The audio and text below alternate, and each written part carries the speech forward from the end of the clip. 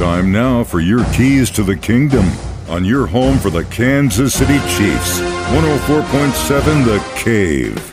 It was nice to see George Karlaftis causing some drama on Sunday on the defensive side of the ball. Here's what he had to say following the win in Kansas City. Yeah, I mean, when we're on the same page, 4 rushing is 1. It's hard for anyone in this league to stop us. That's how we feel. We have guys that bring different things to the table.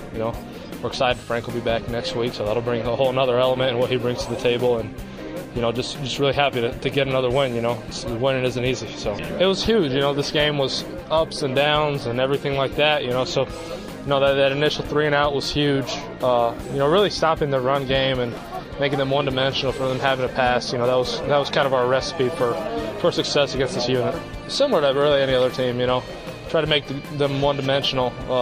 Make them stop the run. Make them not feel great about the run game. Force them past the ball. I think that's not just our recipe. That's everyone's. So getting that done is awesome. So I think that kind of goes along with the guys not having egos. I don't know what it's like on other teams, but we're going to line up wherever.